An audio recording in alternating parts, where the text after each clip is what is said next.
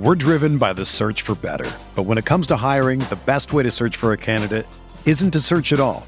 Don't search, match with Indeed.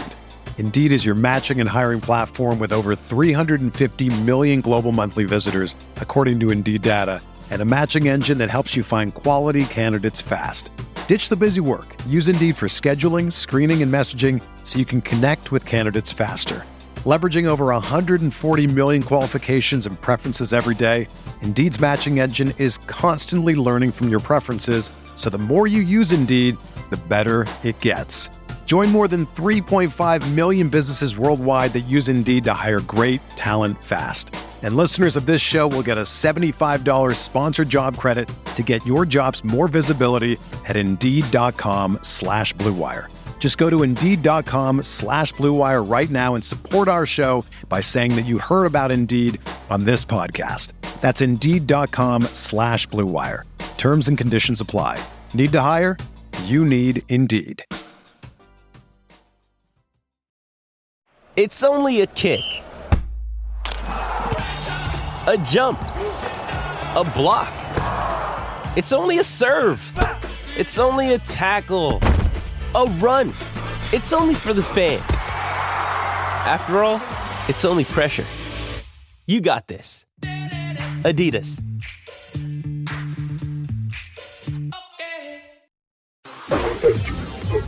Mayo Experience. Mayo Experience.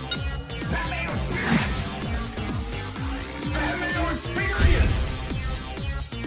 Experience. Welcome to the Pat Mayo Experience, continuing on the trend towards the beginning of fantasy football 2019. If you've missed any of the shows so far, first of all, give your head a shake, pal, or gal. Either one. But if you hit the description of this video or the comment section, you can find the links to all of the fantasy football shows covered so far during the preseason. We got all the positional ranks, the top 200, sleepers, bust. We're already on top of this stuff, and then we'll re-up, so it gives me double the amount of content. It's perfect. But if you want to get into a draw for $20 DK, a few ways to do so. One, smash the like button for the episode. Leave your DraftKings handle in the comment section. And now, because Melvin Gordon's demanded a trade, you tell me who you think your number 5 overall running back is for the 2019 fantasy football season for PPR purposes. So you put it in there, boom, you're going to draw 20 DK bucks. Other way to do so, subscribe, rate, and review to the Pat Mayo Experience audio podcast. 5 stars, DraftKings handle, something nice about the show. Boom. You're in that draw too. The other way to do it, follow me on Instagram at ThePME. See one of the football photos that are up there. Give it a quick heart and just leave your DraftKings handle in the comment section. Boom.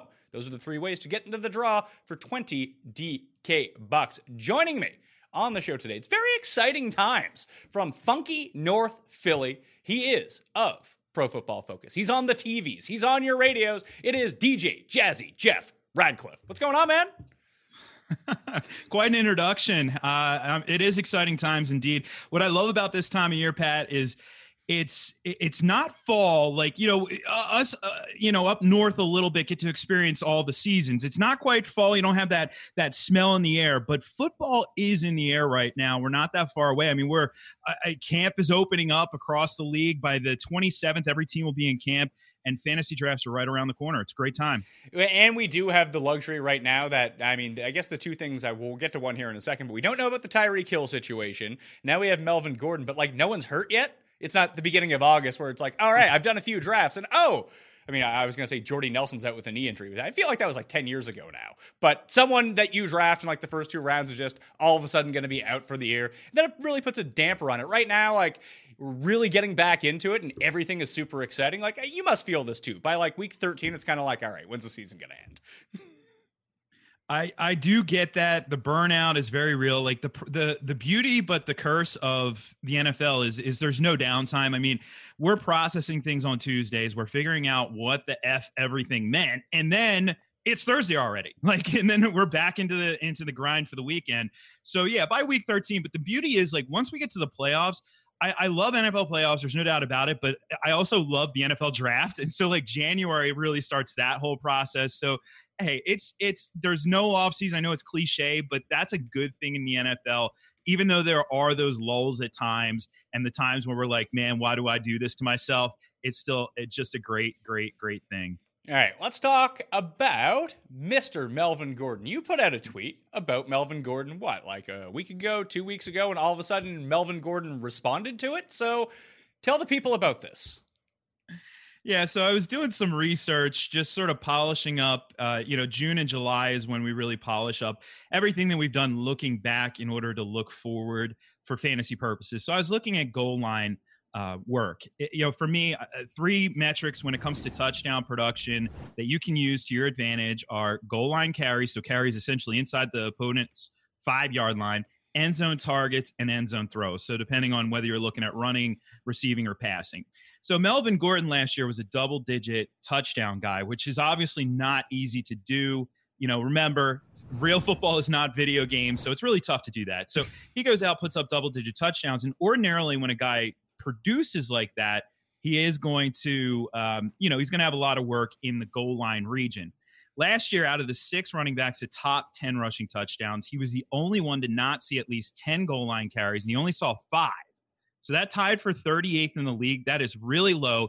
And if the number like that continues, that would suggest that his touchdown production is not sustainable. It's going to regress. It's going to move downward. Now, of course, I say it in a very nice way. I say, which could suggest TD regression. And everybody freaked out and basically said that I basically assumed that I meant Melvin Gordon stinks, including Melvin Gordon, because he tweeted back, we'll see about, or I disagree. That's what he said, not we'll see about that. So he disagrees. And lo and behold, just a couple days later, the news comes out that he could potentially hold out. So it's going to be really hard to top double-digit touchdowns if he in fact holds out.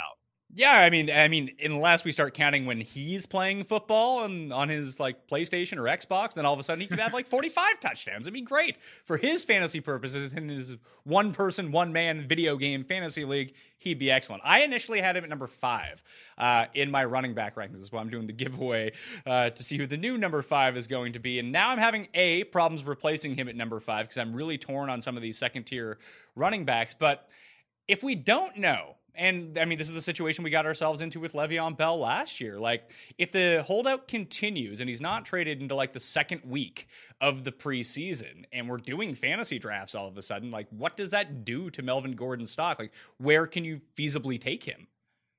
Yeah, that is the challenge. And the thing about Le'Veon Bell, that was the unthinkable. This time last year, it's no way. If the guy wants this money, he's not going to hold out the whole season. Well, yeah, he held out the whole freaking season. So now that the precedent has been set. And I don't think we're going to go through the next decade of football and not see this happen again, unfortunately. I do think it will happen. I don't think, necessarily Gordon's going to be that example this year, but it is within the realm of possibility. So I agree with you, moving him out of that top of the second tier, which would have put him as a mid-first round pick in a 12-team league. I moved into the very back of that tier. So it's 11 running backs off the board. So he essentially moves to number 11 for me. And that's just an initial reaction on this one without any other information. So that means you're taking him in the second round, very likely, but you have to have a backup plan in place if you have no other information. So last year, you drafted Bell and you didn't draft Connor. Well, you know how that worked out. Not well at all. Whoever drafted Connor got him at a great deal. Now, this year, Austin Eckler was already going – well, he was going ahead of where Connor would have went last year, but you're still getting him at a decent enough value. And I think you have to view Austin Eckler now as the premium handcuff. He's not James Conner in that he's going to step in and get 100% of the starters' work, because we have this from last year. We know what Austin Eckler got when Melvin Gordon missed that time during the fantasy playoffs last year. And what we ultimately saw is he's the primary pass-catching back. Go figure. That's where they like him, obviously. But also, he was getting about 65% of the carries to 35% for Justin Jackson. So while he's not going to be a true bell cow, Austin Eckler could put, top 15 fantasy numbers up on the board easily with that sort of volume in that offense if he in fact gets the opportunity. And then we also have to consider Justin Jackson now in week 15 last year was a feature back because there was nobody else there. Eckler was also hurt. So if Eckler got hurt, which he's shown he can do, then all of a sudden Justin Jackson becomes a very interesting player. So I think you now look at Jackson, where I wouldn't have said a late round dart on him a week ago or a week and a half ago. I now am saying that. So if let's just say that we see that Melvin Gordon follows the Le'Veon Bell path. And he's like, you know what? Although this didn't work out for Le'Veon Bell, you know who it's going to work out for? Me. I guess it did work out for Le'Veon Bell. He got a bunch of money, but he did turn down a bunch, and he was on a franchise tag, and I guess that's a bit different if Melvin Gordon's still playing under his rookie contract. He loses the year, though, like if he doesn't play, like in terms of free agency, doesn't he? That you know what? The free agency is a bit of a mystery to me. I think he does, but I don't want to go on record and say 100% here. But you know, it would sort of be an unprecedented thing. You bring up that's really key too, because Le'Veon Bell had a lot more money on the table last year that he was missing out on. Not to say that $5+ million is anything to bat an eyelash at for Melvin Gordon, but $5+ million compared to whatever 16 million or whatever Le'Veon Bell was slated to make last year, big difference. Still, there's a lot of moving parts here, and this could be one of those. The big example last year that a lot of people pointed to was Emmitt Smith, and Emmitt Smith held out a couple games into the season. We could also see that. So, it's one of those things where it's a risk reward with Melvin Gordon. Getting him in the second round, you have that potential reward of this guy is a top 5, top 6 guy who you're getting at a discount.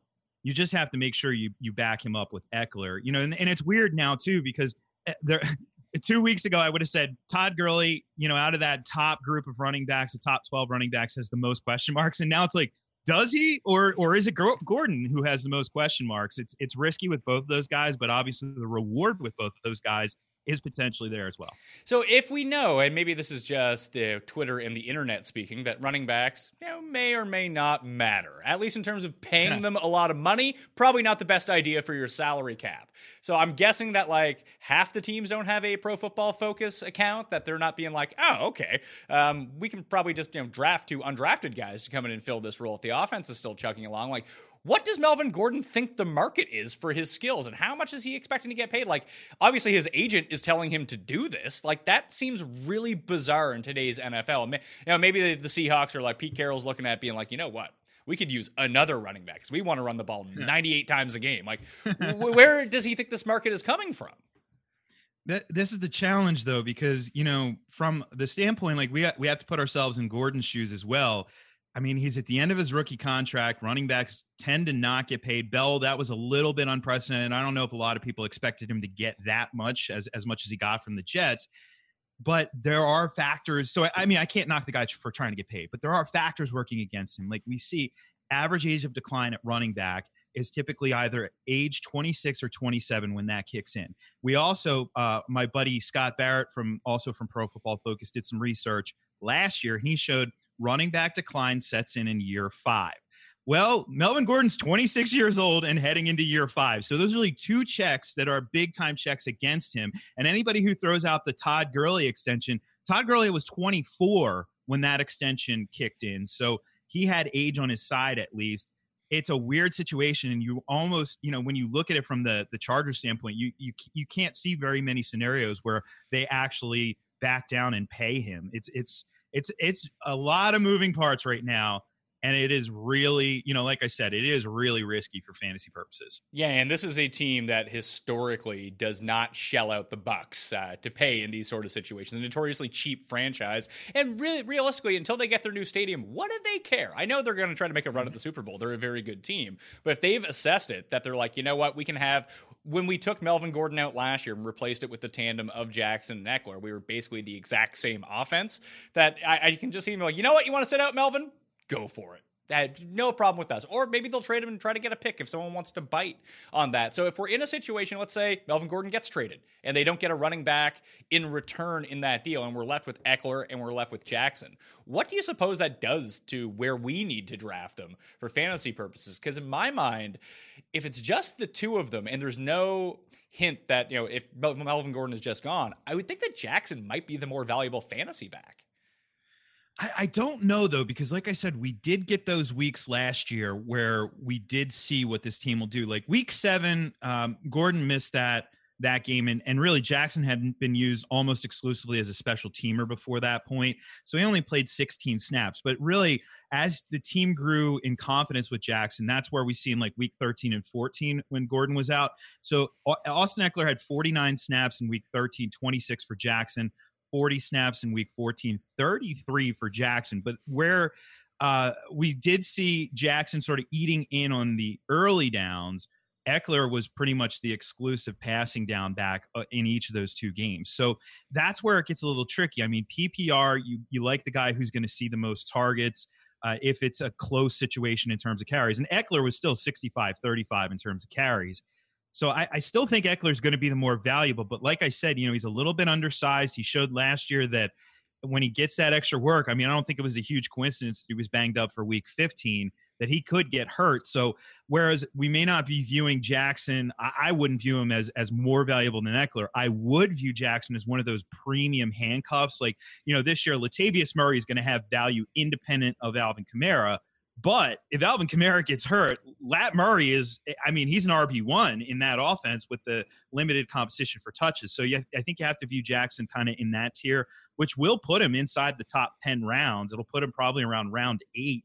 Coming off the board. That is, of course, if Gordon is out of the mix. So if we now talk about tier 2 running backs, I've actually dropped Melvin Gordon down into tier 3. My tiers are a bit beaten up. So I think, is it basically a consensus across the industry, which is never a good thing, by the way, the top 4 guys, that it's some sort of different combinations of Elliott, Barkley, Kamara, and McCaffrey? Like, those are the top 4, right?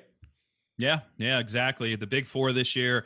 It is weird when we have that consensus, but I think that's spot on.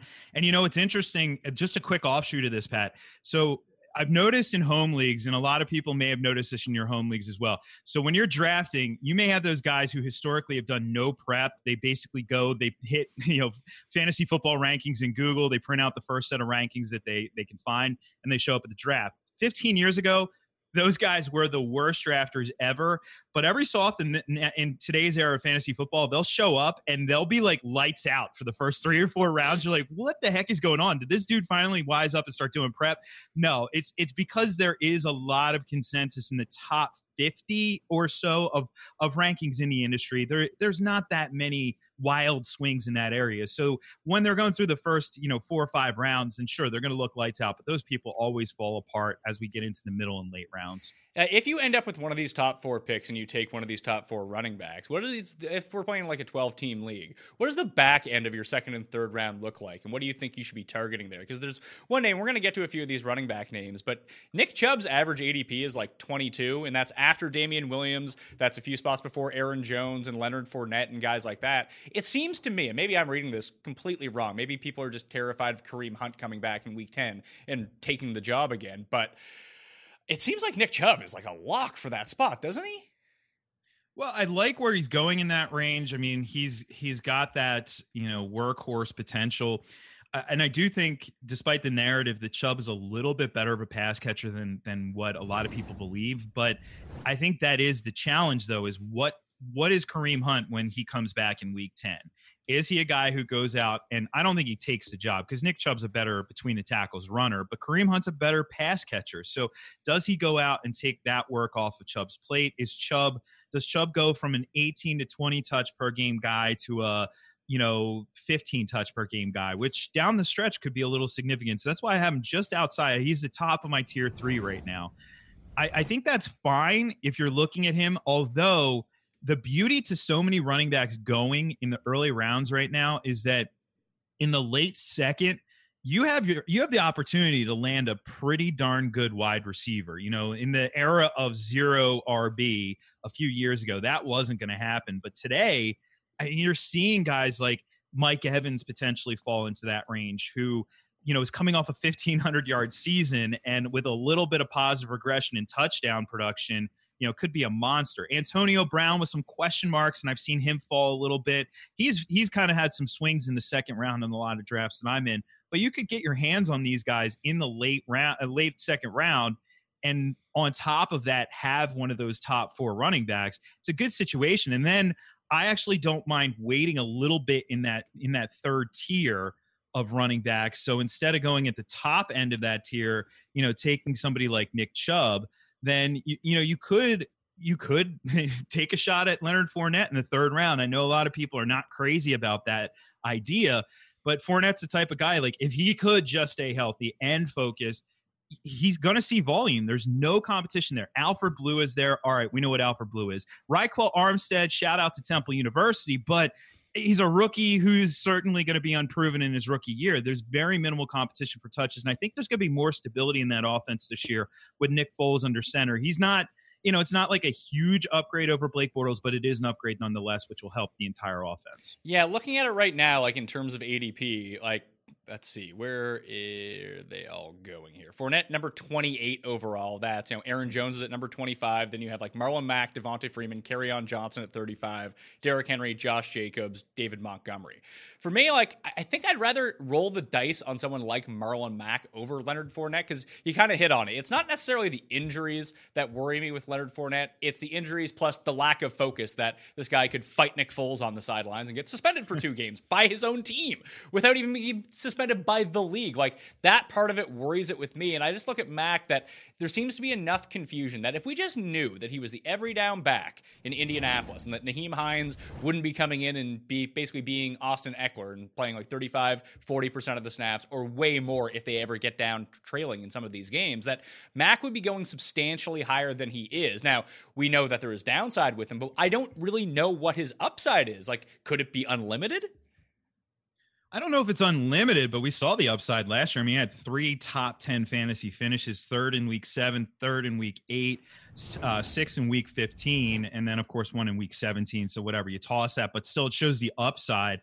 The problem isn't just Nyheim Hines, though. It's Paris Campbell. Like, he's not a running back, but if you look at his average depth of target at Ohio State, he's basically being targeted at the line of scrimmage. Like, it was like a historically low average depth of target. So he's going to get a lot of those short and intermediate targets in this offense as well. Marlon Mack just simply didn't do a lot in that area. Played 12 games, had 17 catches last year. The year before that, 14 games, 21 catches. So he's just not going to contribute there. I think we can at least be clear on that. But in the same right, if he plays a full 16-game slate, could he see 250 carries? Absolutely. And if he sees that sort of work in this potent offense, he has major touchdown upside. I mean, this guy's he scored 9 touchdowns last year on the ground. So he has some big time, double-digit potential. I don't mind it. I really don't. I have Fournette just a tick ahead of him, but it's a razor-thin margin when you get into that tier of guys for me. So Mack is certainly in the mix. I like that Colts offense a lot this year. Well, there's one thing, too, that could really dive into this. And I made a huge error last year with Ezekiel Elliott being like, he can't be one of my top 4 running backs. He doesn't catch enough balls. And then all of a sudden, he's on the field and he's getting like 7 targets a game and he's just getting dump off after dump off after dump off. And all of a sudden, Zeke, now, if you give him some positive touchdown regression from this season for this year and expect the receptions to stay at the same place, he's number 1 running back if he can get to like 14 touchdowns. So that can happen, but where they had a new regime in Indianapolis last year, very last second, and Mack was banged up for a lot of the preseason and into the first part of the year, that maybe he just didn't get integrated into that passing offense. And maybe they saw that Hines was an excellent pass catcher, and there were certain things they wanted to do with him, and they thought, we're making a playoff run. We don't want to change this midstream. It's too hard to take off a guy that has been really good at this role. But maybe Mack can absorb some of that this year. Is that at least in the cards? It's a possibility. There's no doubt about it. I think it makes a lot of sense what they did with Hines, just given his sheer speed. One of the fastest times, in the combine that he participated in the 40-yard dash. So super fast guy. You get him in space and let him do his thing. Whereas Mack, has a little bit more size, can give you more between the tackles. I wouldn't rule it out, that he would have a larger role in the passing game, but I'm also not going to count on it per se either. I would look at that as more of a bonus than anything. Also, by the way, Ezekiel Elliott, the team did draft Tony Pollard. And Tony Pollard, basically almost all he did at college level was catch passes. So I don't know what that says. Sometimes these teams will tell us a story with their draft picks. Other times we may read too much into the draft picks, but at least it is something that people should note right there.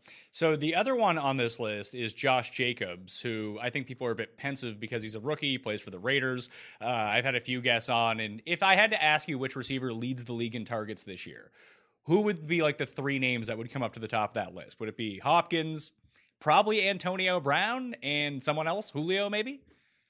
Yeah, Julio would have to be up there. You have to like Devontae Adams as well, potentially, when he's coming off a season where, by Pro Football Focus numbers, we had him 162 targets. Now, we scrub out throwaways, a couple other things like that, so our numbers aren't as high as you might see elsewhere. But regardless, you hear Aaron Rodgers saying, I want to throw him the ball more. So, all right, I'm in for that. Sign me up. But he's got to be up there. Yeah, Julio.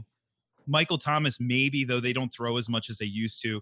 Yeah, AB, even in that Oakland offense, that's why I'm not really overly concerned about the switch to Derek Carr. Is the volume is still going to be there, and they're going to find ways to get him the rock. So, yeah, he's right up there, right in that top 3 conversation. So if that's the case, and we know that the volume is going to be there for Antonio Brown, and we see this discount potentially on him, where you talked about he's going sometimes at the end of the second round of that Mike Evans range, along with T.Y. Hilton and Keenan Allen, and that type of player, not up with Juju and that Michael Thomas and Odell Beckham, like that tier of receiver. He seems to be on the very bottom end of that tier, or even the highest tier, at least the way that people are drafting. So going to Oakland has hurt his stock, at least in the minds of people, despite the volume potentially going even up, even if the efficiency goes down a little bit. In terms of Jacobs, if we inserted any running back into an offense where we said, you know what, this is a potential 3-down situation, at least it's a 2-down situation with all the goal line work, and if he gets stuck on the field for all 3 downs and he starts catching a lot of these dump offs, he could end up being like a top 10, potentially top 5 in terms of volume type running back. But where he plays for the Raiders, he's getting pushed down the list. Pick like number 38. Is he someone that we should be taking like 10 picks earlier at the beginning of the 3rd round, back end of the 2nd round, if you're looking for a potential bell cow running back? I don't even know if you have to, though. That's the beauty to it. You have to use perception to your advantage in drafts. So if I always like to sort of split the difference. So if you think that's maybe where he should go, then split the difference between that and where he ultimately is going, and you have a better value so that you're not reaching too much. But I do agree, and Pat, part of it is this fear of rookies that we've seen. Like last year, there were literally people like Saquon settled out at 1-7, 7th overall pick. There were people arguing of how crazy that was, and I quote, because he's never played football before, which is the dumbest thing that I've ever heard in my life. And I've heard a lot of dumb things. He played football at Penn State, and he was really freaking good. The year before that, people said the same thing about Ezekiel Elliott when his ADP settled out at, what was it, like, 1.5, 1.6, where he was coming off the board in his rookie season, or so 2 years before that, not the year before it. But, every time we have these running backs who are premium type guys, or even fringe premium type guys, there's that pushback if they're a rookie.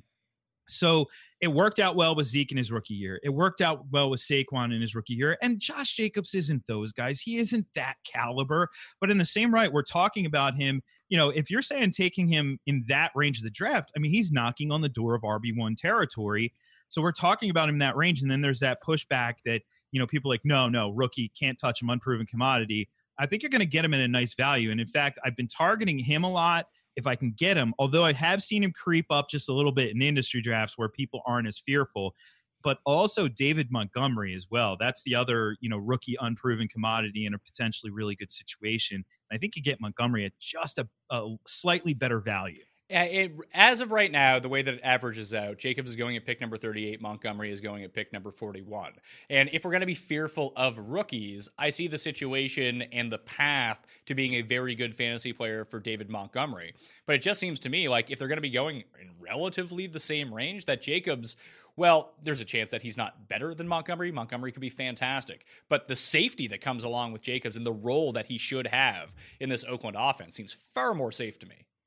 Yeah, I do agree with that. I mean, there's almost no competition for touches. Doug Martin is not going to compete for touches in the run game. And then even Jalen Richard, I mean, I'm not crazy about, he's just a guy type. He's just a guy type, whereas Josh Jacobs, what he really brings to the table is his ability as a receiver. That was what he flashed more so at Alabama than even his ability as a runner. So I agree with you there. Montgomery obviously has Tariq Cohen on that roster, so Tariq Cohen is going to command the lion's share of the targets out of the backfield.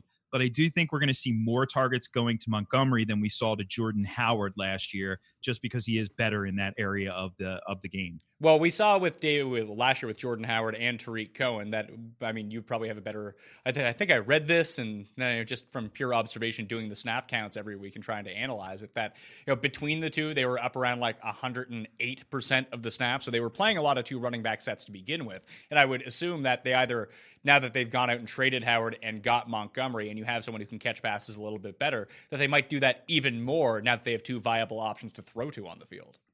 Yeah, and it really makes sense just in that offense in general. I mean, historically, Andy Reid has always used that type of offense too, with the run game as a pass game as an extension of the run game. So, those short passes are pretty much handoffs, in a lot of ways. I mean, just sort of dumb it down a little bit.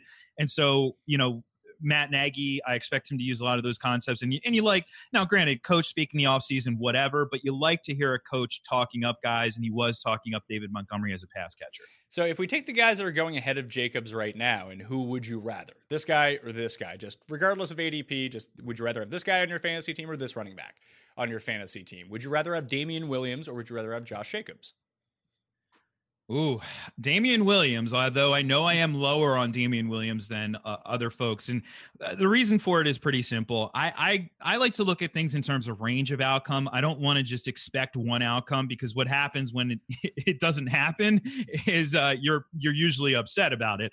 So I want to expect a range of outcomes. And there is, at the high end of his range, the possibility that Damian Williams is the biggest breakout running back this year. He finishes a top 5 guy, double-digit touchdowns, blah, blah, blah, blah, blah. There also is, within that range of outcomes, the possibility that there's a full-blown committee in this backfield. Carlos Hyde gets touches, maybe the young guys, Darwin Thompson, James Williams get touches in the backfield, and Damian Williams ends up being a bit of a disappointment. I think the most likely, though, is somewhere in the middle. So I have him as a front-end RB2. I don't have him as an RB1 like some, but I would prefer him to Josh Jacobs for sure. Yeah, I have him at number 13 in my running back rankings right now. So yeah. I'm with you. I have him at the very high end of running back too, right around where I have Josh Jacobs, who I actually have one spot below him. So would you rather have Aaron Jones or Josh Jacobs?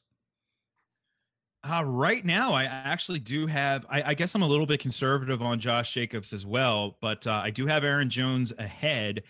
For me, it's still I would take Jacobs in this spot. I would gamble on the unknown and the potential 3-down work from. I know it's a new regime in Green Bay, and maybe Aaron Jones is just going to be the guy there. But I think we have enough history with Aaron Rodgers to say that maybe it's not. Maybe it's a Mike McCarthy thing. Maybe it's an Aaron Rodgers thing. I'll say it's maybe a mix of both. That they just don't like to give the ball to the running back that much. And when they did, they were bad last year. Yeah, but I just think that part is the Mike McCarthy thing. That offense got really vanilla by the end, and it may be just something about that offense, because the same exact offense with Ben McAdoo in New York got really vanilla, like very quickly as well. So I'm not entirely sure there. And let's be clear, it's close between these guys. There's no doubt about it. But it's that alluring appeal of the upside that we have seen out of Aaron Jones. If we can just, if you could give me like 4 to 6 more touches a game of Aaron Jones, I'm in on that one. So it's close, but I do prefer Jones just slightly. Fournette or Jacobs? Fournette for me, yeah. And I know last year he wrecked a lot of fantasy teams, but the potential, if he stays on the field, and clearly he's outside of the RB1s for me as well, but if he stays on the field, I mean, you say Zeke is the favorite to lead the league in carries. If you could tell me Leonard Fournette's going to play 16 games, I would say I'll take the over on 280 carries for him, because they're going to feed him the rock.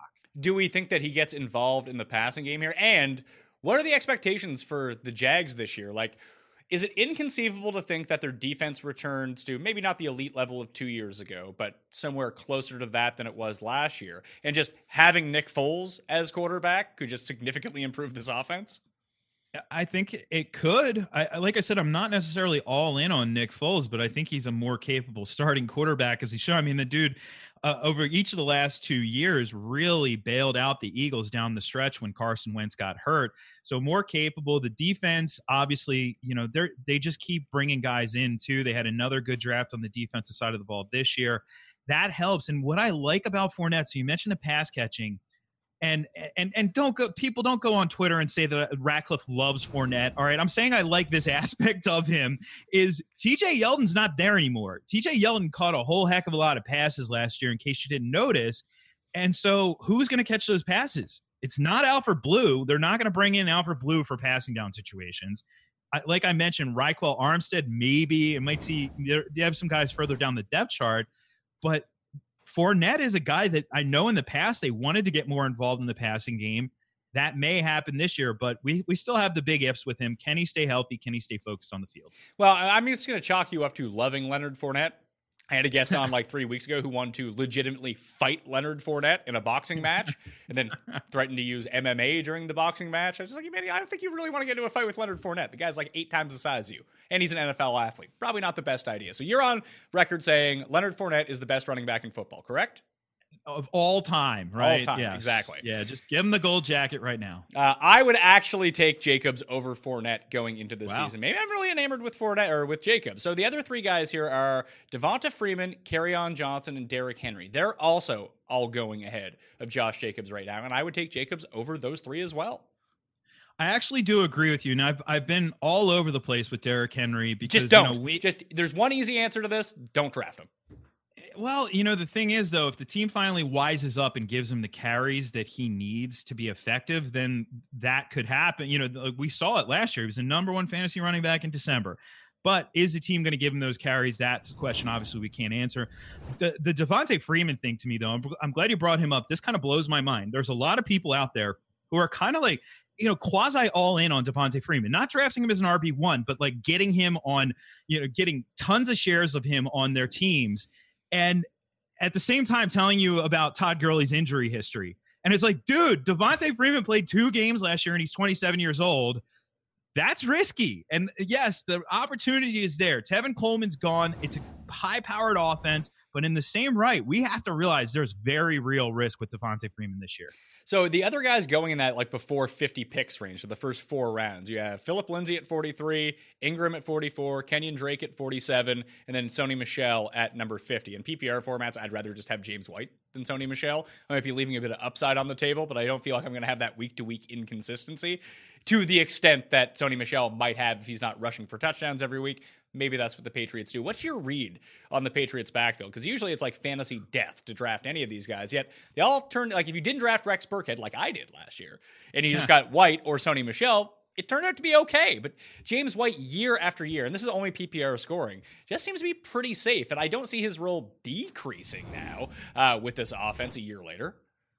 He was so productive that he was even like a borderline RB1 in non-PPR last year. So I agree. I don't see the role changing. The backfield is shifting. We're seeing the Patriots become a much more run-heavy offense. They're not Seattle and Baltimore to that degree, but they did down the stretch. And you look at what they did, with Sony Michel in the playoffs in particular, like this is the trend for this team.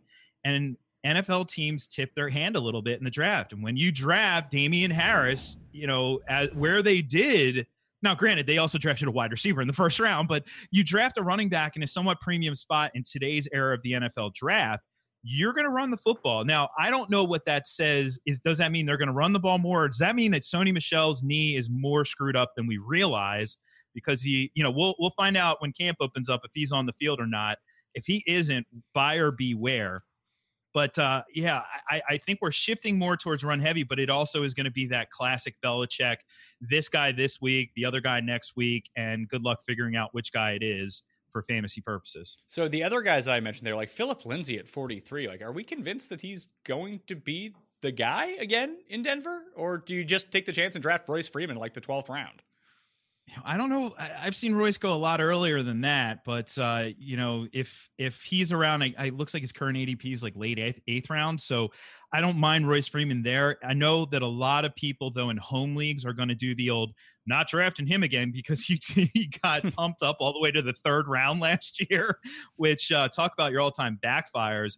Phillip Lindsay, huge surprise. But when you look at the touch distribution between those guys, it wasn't like Lindsay was the bell cow by any means. I mean, Royce Freeman had 130 rushing attempts last year. It was just really where they were being used. Freeman was used primarily in early down situations, so he's facing a lot of base defense. Lindsay was used in a lot of passing down situations, so when he ran, he was going up against sub-package defense more often. That extra defensive back or 2 on the field gives the running back an advantage. It's Todd Gurley, Jeff Fisher, he was running against base defense. Todd Gurley, Sean McVay, he's running almost exclusively against sub-package defense over the last 2 years, and we saw the difference there. Same player, different situation. But Lindsey, I mean, I know some people are a little concerned about the wrist. I wouldn't be. It's a wrist. There's no sign that it's going to be. It's not a soft tissue when I say it's a wrist, but there's no sign it's going to be an impact for camp here. So I don't like this tier. Like when you say these guys, and we're talking like late 4th round running backs. I don't want to draft Phillip Lindsay in that range. I don't want to draft Mark Ingram because there's limited upside, Sony Michel volatility, and Kenyon Drake, no thank you. So I'm going to like avoid, if I can, if I'm in that part of a draft, I'm going to avoid the position altogether. And then you look at the wide receivers going in the same range, and here's where you can get guys like Kenny Golladay, Robert Woods, 10th in fantasy scoring among wide receivers in PPR last year. He's going in this range. Brandon Cooks might fall there. You even have upside guys like Calvin Ridley, Chris Godwin, even Cooper Kupp, like all Rams receivers basically going in this range. I'd so much rather any of those guys than that mess at running back that you just mentioned. Well, do you have any sort of take on the Rams receivers? Like, Cooks is going at number 42, Woods is going at number 46, Kupp is going at number 52. So if you end up with one of them and you had the ideal situation of having the one that you wanted, I would say that most people just say, I'll take whatever one goes last and kind of roll the dice because maybe they're all a bit equal. Or do you really have a preference on this? I do actually have a preference, although I have grabbed Cooper Kupp a bunch recently in drafts because he fell a little bit too far. But if they're all going where ADP says they're going, it's so tight. I mean, you're talking within the range of 10 picks of each other. So it's so tight. If that's the case, my preference is Robert Woods. And the reason for it is pretty simple. Woods, his ceiling isn't as high as Cook's, but it is, his floor is higher, and then his floor isn't as high as Kupp's, but his ceiling's higher. So you have that like nice combination of right in between, coming off of last year as well, where he, has this career year. He's really just a great fit in that offense. I would take him, but really I want to get a piece of it because I do think that the Rams passing game is going to be just as potent this year as it was last year. At least early on last year it was. So more of those like backfield confusion things. We talk about this tier where we don't necessarily want to take those running backs that Ingram. I mean, I'm never taking Ingram, but that's me. Kenyon Drake, those type of guys. Chris Carson is the next running back coming off the board.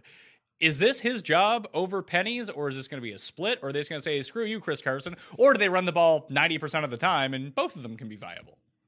I think that's probably the more likely outcome. I mean, this team ran the heck out of the ball last year. Chris Carson, 247 carries last year. He had 9 rushing scores. He was used so heavily in the red zone. This team, it kind of blew me away because Carson used heavily in the red zone, yet Russell Wilson also second in the league in end zone throws with his minimal passing attempts. It's just there was touchdowns to be had, and I think we're going to see similar things this year. Carson, for me, is the guy. Now, Penny on paper, I think when you look at a pure talent standpoint, athletically, Penny is the superior player. Carson is the better football player right now, though. There were a lot of times last year where Penny would get in, he'd make these spectacular plays, and then when you go back and look at it on tape, you run it back, you're like, oh, wait, he reversed the field entirely and did not run the play that was called. And, yeah, you might be able to get away with that at the college level and occasionally at the NFL level, but eventually that's not going to work, and it is a very good way to not endear yourself to a coaching staff. So if he can mature a little bit in that regard and start doing the things that he needs to do on the field, then yes, I like him to take a step forward. But the nice thing is that hype of Penny right now, because he has a little bit of buzz. It hasn't pushed him up that far, but it has pushed Carson down into this range where, hey, Chris Carson in the middle of the 5th round, when you tell me a guy has 200 plus carry potential, 250 carry upside, I don't mind that at all, and I have found myself taking him. I'd much rather take a stab at him, grab a receiver in that 4th round range, and then take a stab on Carson in the 5th round range. The other one that people don't really have an idea of what to do with, and maybe they're just both bad, so you don't have to worry about it, but Peyton Barber versus Ronald Jones in Tampa Bay. Like, Barber did so little with so much last season, but let's say we knew we could pencil him into 250 touches again. Would you take him now, especially where he's going? Because I think I would. I don't know. I mean, it's almost unthinkable that he was 9th in the league in carries and he finished 31st in PPR scoring. Like, that is so hard to do. It's not even funny. And he had lots of opportunity in the red zone as well, and only 5 rushing touchdowns. The efficiency wasn't there at 3.7 per. the way I've been looking at it is he is the ultimate just a guy. I don't think that fantasy championships are won with just a guy types. So I'd almost rather take the unknown. I mean, I don't think we know anything about Jones yet. He showed us nothing last year, but it was only 23 rushing attempts.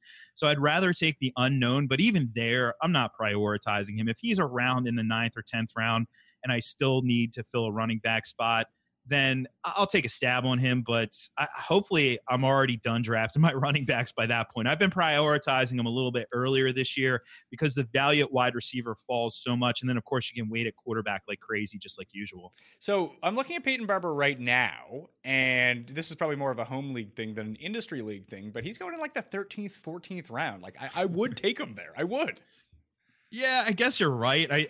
There's a value breaking point for every player, and that's certainly value, especially as you said. If you said he's going to get 250 carries, which I don't think he's going to, but if you said that, then certainly that would be a great spot to take him. We have him projected currently at 167 carries, and then Ronald Jones at 122, but Jones getting a little bit more work in the passing game.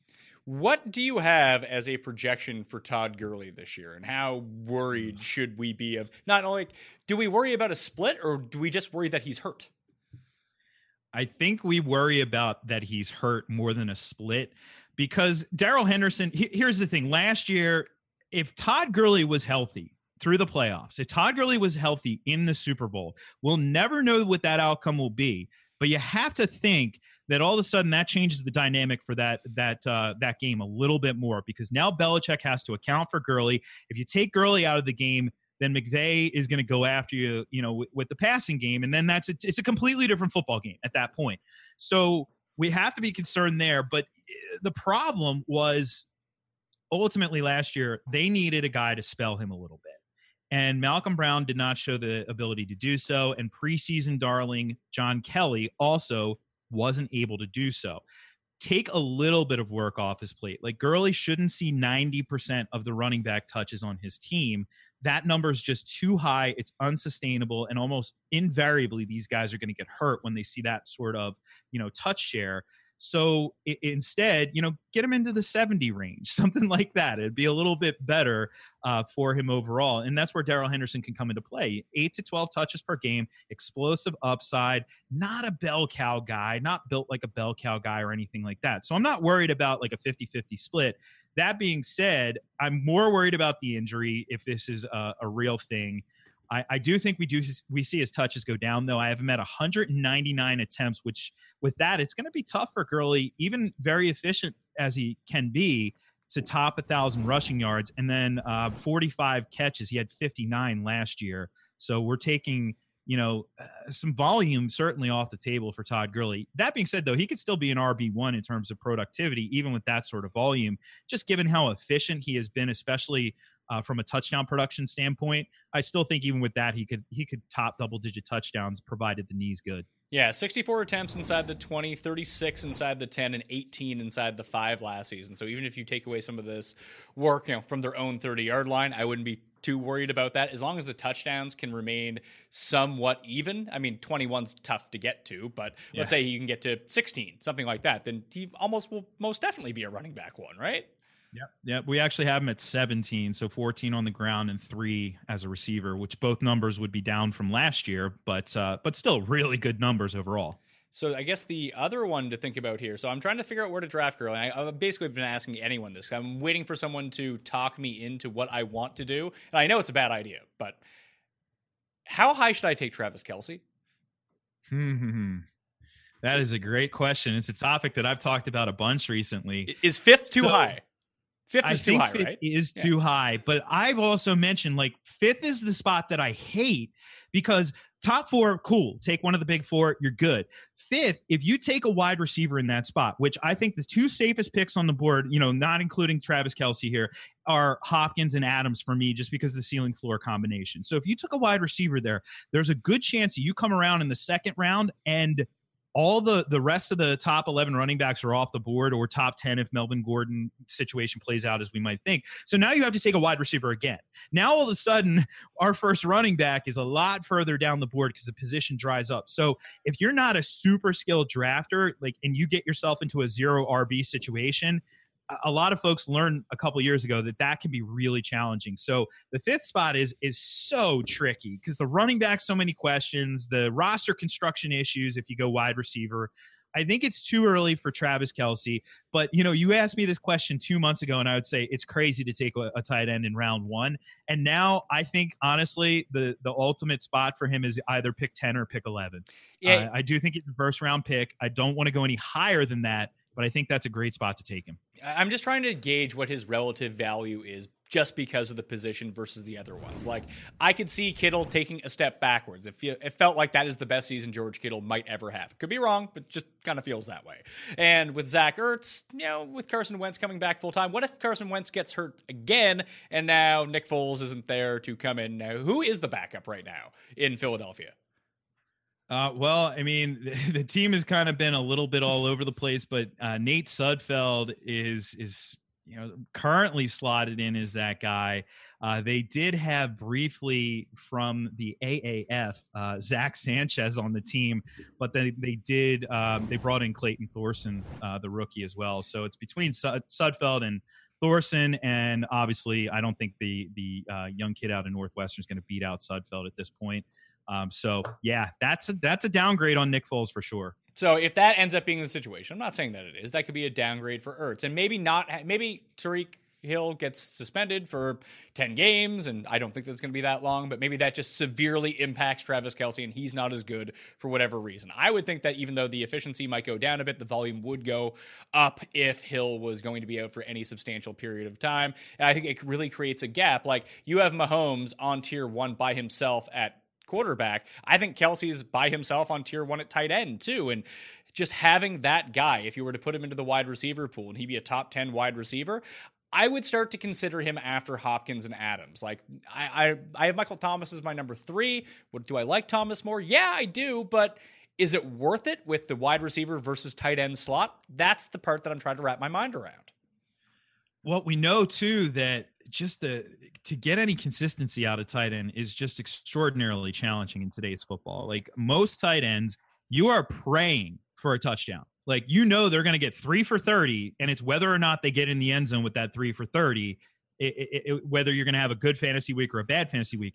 Not with Kelce. I mean, this is a guy last year, tops 100 catches. I think he could do it easily again this year. We have him projected for 103 and another 1,300-yard season.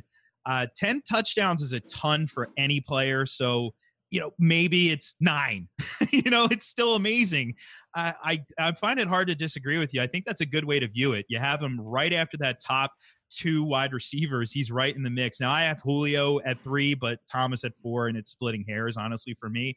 But he's right in the mix with those guys. And in terms of value of a replacement at the position, like, when you consider who are you replacing, who are you getting off of waivers this year? Because you have, like, some of these guys, like the old heads, like Jimmy Graham, Greg Olsen, like, are they going to get drafted? Aren't they going to get drafted? They'll probably be on waivers at some point during your season. Do you really feel confident with those guys? Do you feel confident with the rookies like Noah Fant and TJ Hawkinson? Not really. Do you feel confident with somebody like Mark Andrews, who may or may not be on waivers, has upside, but it's also Lamar Jackson? I mean, the position is just absolutely brutal when it comes to the waiver wire each week. So just to have that stability, it's what has really pushed him up the board for me. You hit on 0 RB a little bit and how it hasn't worked in the past few years. Is that because there was a shift towards 0 RB? Because it felt like 0 RB was so successful initially, is because everyone was in the mindset, hey, we need to get a bell cow running back in the first round and possibly even in the second round. Like, that's how fantasy drafts went forever until 0 RB started working. Then everyone did 0 RB. So therefore, taking the running backs was actually the move. Now that everyone is going back to taking the running backs early, is 0 RB a more viable play this year than it's been in the previous 2 years? The challenge is, and I agree, when everybody's doing something, it's no longer a strategy, it's status quo. And a lot of people, I think, went into it not fully understanding the mechanics of 0 RB, like how you need, where and when you need to attack running back. Now, last year I talked about a modified 0 RB where you would actually take a running back in the first round and then just hammer wide receiver straight on through and tight end for the next 4 rounds, then go back and absolutely hammer running back. I think that's still a viable strategy if you are confident in your drafting skills in the mid rounds at running back, which is challenging. And that's the other point here, why I don't know how viable this is for a lot of folks in today's football, is that, so many running back committee situations exist that we no longer even say, like, Pat, remember when people used to say the dreaded running back by committee? Like, we don't even say that anymore because it's just normal. It's not dreaded. That creates a lot more challenges, though, in those middle rounds. Like, you're not going to find an Arian Foster in his breakout year in the middle rounds anymore, like a bell cow in the middle rounds. It's just so rare. So I don't know how viable it is this year. If you're not a super skilled drafter, I think it might just be better to follow the crowd, set yourself up at running back, and then get that value at wide receiver in the 3rd, 4th, 5th, 6th, 7th rounds. All right, final thing. Julian Edelman is going somewhere in like the 3rd round. And here are 4 receivers going ahead of him currently in PPR formats. AJ Green, Stefon Diggs, Adam Thielen, and Amari Cooper. Could you be talked into that Julian Edelman is a better PPR player than those 4? I don't know if I could. Okay. I like him where he's going. I don't have a huge issue with him being right with those guys. But when I look at it from a ceiling floor perspective, there's, higher ceilings with, well, essentially all of those guys for me. And then the big concern that I have about Edelman, if there's any knock, and right now Edelman is my number 15 player in PPR at wide receiver. It's that he's 33 years old this year, which is getting up there for a wide receiver, no doubt about it, coming off a really impressive season. But sometimes with these guys, it happens quickly. Like at the beginning of the show, you mentioned Jordy Nelson. Like, how quick did that happen when Jordy Nelson, he went from an elite PPR guy to, oh my God, I can't even start Jordy Nelson. Like, that happened within the span of a season and a half. And a lot of people had said, oh, well, it was Brett Hundley. Devontae Adams had double-digit touchdowns that season. So I don't know how much of it was Hundley and how much of it was Nelson already on the decline. So that's the one thing. I'm not saying Edelman's going to decline this year, but I think it's fair where he's going. I don't want to overvalue him. I also don't want to undervalue him. Okay, what's a better pick then? Amari Cooper at pick 29 or Julian Edelman at pick 42? Because I think I would lean Edelman there.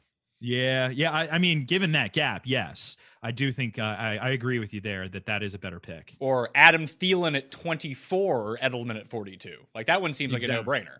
Yeah, exactly. And when you compare where Diggs is going and to Adam Thielen right now, where he's going a whole round later, I like where Diggs is going more as well. Both of these guys were triple-digit catch guys last year on the same offense, which, by the way, just throwing this out there, Minnesota's offense is being undervalued. Kirk Cousins, for everybody who said that last year was a disappointment, the dude had another 4,000-yard passing season and a career high in touchdown passes, and everybody's disappointed. So he's one of the best values on the board. How can we view Kirk Cousins as number 20 quarterback, and yet both of his receivers are borderline wide receiver ones? Like, there's something in the equation that doesn't match up here. But yeah, I think that, compared to Thielen, though, Edelman is the better value. All right, if we're talking about any running back right now going outside the top 10 at running back that is potentially a top 5 pick next year, who do you think in their range of outcomes that could be? Because I have it kind of narrowed down to Delvin Cook and actually Marlon Mack or Jacobs as well. Outside of the top 5 or outside of the top 10, did you say? Let's say outside the top 5. Okay, because Mixon has to be in that conversation too. I actually have Mixon at 5 right now in my rankings, so he's a top 5 guy for me already. Yeah. All right. So there you go. I'm all in on Mixon with you as well. I agree 100% on Dalvin Cook. We don't know Dalvin Cook, what to expect this year, but we do know, hey, Kubiak came in. That's going to help the cause. There's like no competition for touches because Lat Murray's out of the mix and Alexander Madison's not going to do much there in terms of competing. So Cook just needs to stay on the field, poised for a breakout. Other than that, you mentioned Marlon Mack. I think the other guy that, we just have to throw out there just because of the range of outcomes is Nick Chubb, because if Kareem Hunt doesn't do anything when he comes back, or if Nick Chubb just takes the league by storm over the first 8 games of the season for Cleveland and the genie's out of the bottle, I mean, we saw it already. I mean, the guy had a game where he had 3 carries and went over 100 yards, and he did it on a field that was a baseball field. I mean, I love watching that game against Oakland. He makes a cut on the stupid infield dirt against the Raiders that is absolutely disgusting. So if he takes the league by storm, he could very well be in that category. But obviously the risk reward there with him with Kareem Hunt. All right, Jeff Radcliffe. You can follow him on Twitter at Jeff Radcliffe. If you go to his Wikipedia page, it will say that he's a former NLL lacrosse player, which is something I did not know about you, sir. Yeah, the other Jeff Radcliffe. It's funny because Google got us mixed up. They put his info with my picture now. Yeah. So thanks, Google. I'm a couple years older. I'm now from Canada, and yes, I was a first-round pick in Major League Lacrosse a few years back. Hey, you can just tell. I mean, when people start dogging you because you're a fantasy analyst, you'll be like, "Hey, I used to be a professional athlete. Use Wikipedia. You can find out." I will use that one. That's going to be the move. What's going on at PFF? Why should I be subscribing outside of all of the normal reasons that I should be subscribing? Well, I mean, first and foremost, we are now officially PFF.com, so move over Pakistani Federation Football League. We now have that domain, so it's a little bit easier for folks to find us. But we just dropped the 2019 Fantasy Playbook, which is my draft guide magazine. I write it cover to cover. You can download it with a PDF file, and we'll update it multiple times here before the fantasy draft season is in full swing. That plus a lot of other goodies. The site is actually easy to use finally. So you'll see some cool stuff, including videos from yours truly right on the site now. So it is well worth checking it out. All right. And the podcast, I did want to, I saw it's doing very well on the iTunes charts, the PFF Fantasy Show. But having fantasy, I feel like in the name of your podcast has really limited me. Just if I could go back and do it again 7 years ago and name my podcast, I would have fantasy in the name of it. I'm just telling you that right now. Very good for searchability. Yeah, it definitely helps. No doubt about it. But yeah, the PFF Fantasy Podcast with me is well worth your downloads. I appreciate the downloads. So podcast, radio, TV, magazine, Pro Football Focus. I can't believe you had the time to come on, but I do want to thank you for spending an hour with me, dude. It's been nice to catch up. The pleasure was all mine, Pat. All right. If you want to get into a draw for 20 DK bucks, rewind to the beginning of the show. And you can figure out how to do it. Smash the like button anyway if you haven't already. Follow me on Twitter, Facebook, and the Instagrams at the PME. All my rankings are up on DKPlaybook.com, and hit the description for all of the previous fantasy football shows. Good luck in the 2019 preparation season for fantasy football. I'm Pat Mayo. I'll see you next time. Pat Mayo Experience! Experience!